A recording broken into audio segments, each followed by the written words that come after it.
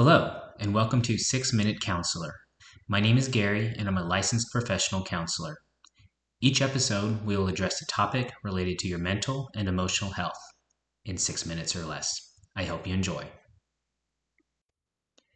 We'll now discuss what to look for in a good counselor.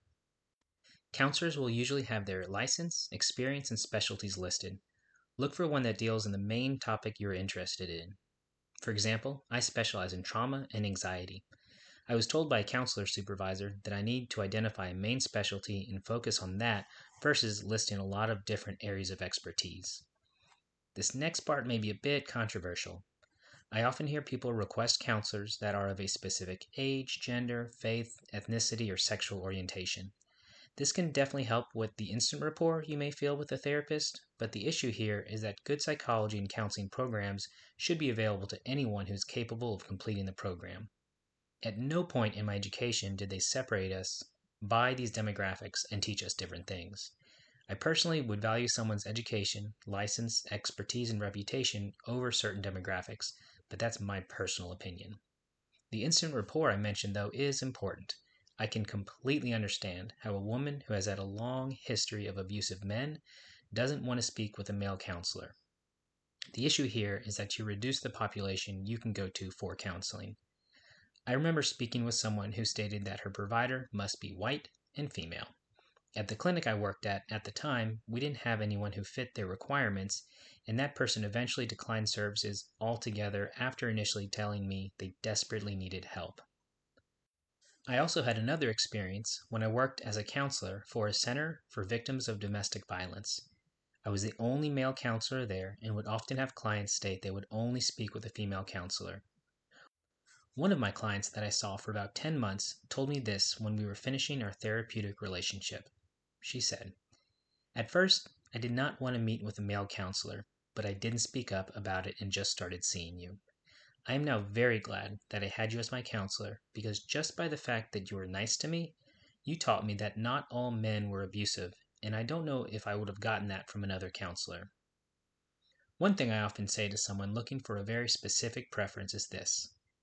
You want people to give you a shot and not turn you down based on your age, gender, faith, ethnicity, or sexual orientation, right? Isn't it fair to the counselor to give them the same chance that you want for yourself? My professional advice is to find someone who specializes in what you're looking for, has good experience, has an appropriate license, and fits within your financial means. But I can completely understand and respect it if somebody has a specific request for a counselor fitting certain demographics. Now that you've picked your counselor, fit is one of the most important things in a therapeutic relationship. You need to feel like you're being listened to, not being judged, and that your counselor regards you in a positive manner even if they may disagree with some of your choices and values. If you're having an issue with a counselor, same thing as before. Give them a shot and talk to them about it. In my experience with talking to clients about past counselors they didn't like, there often seemed to be something that could have been addressed and remedied. I can't tell you how many times I heard people say, "Oh, I didn't like my last counselor." They gave the reason, and they say, "So I just didn't see him anymore." I rarely hear, "There was an issue, and just like I don't want people to so quickly write me off, I discussed it with my counselor and, if appropriate, their supervisor." Like any profession, there are some bad counselors out there. If you feel like you've given them a fair shot and the fit still isn't there, it may be time to find a new counselor. If your counselor has done something unethical, please, please, please report them to the licensing board. As I mentioned in the last episode, they should make information about their license readily available, and you can often find it in the informed consent, their profile and bio, and/or the license itself on the wall or a shelf. A good counselor should explain the process to you, encourage you to ask questions, and treat you with respect. While I believe that being transparent with my clients is important, I also think being transparent with your counselor is equally important. When I ask clients about things they've liked in current or past counselors, the main thing I hear is this: they were genuinely nice to me. That's it. That's the number one thing. I know I've made mistakes when I first started as a counselor, but I've always tried my best to show unconditional positive regard to my clients and treat them with kindness and respect.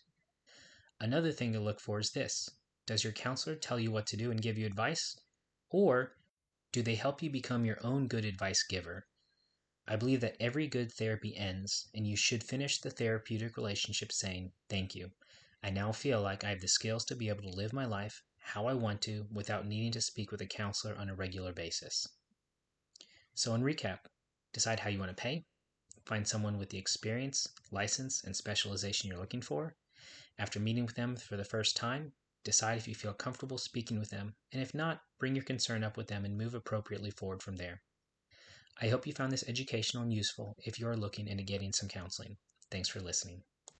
This podcast is not intended to be a substitute for professional mental health diagnosis or treatment. If you have serious concerns about your mental health, please speak with a mental health professional or other qualified health providers with any questions you may have regarding your mental health.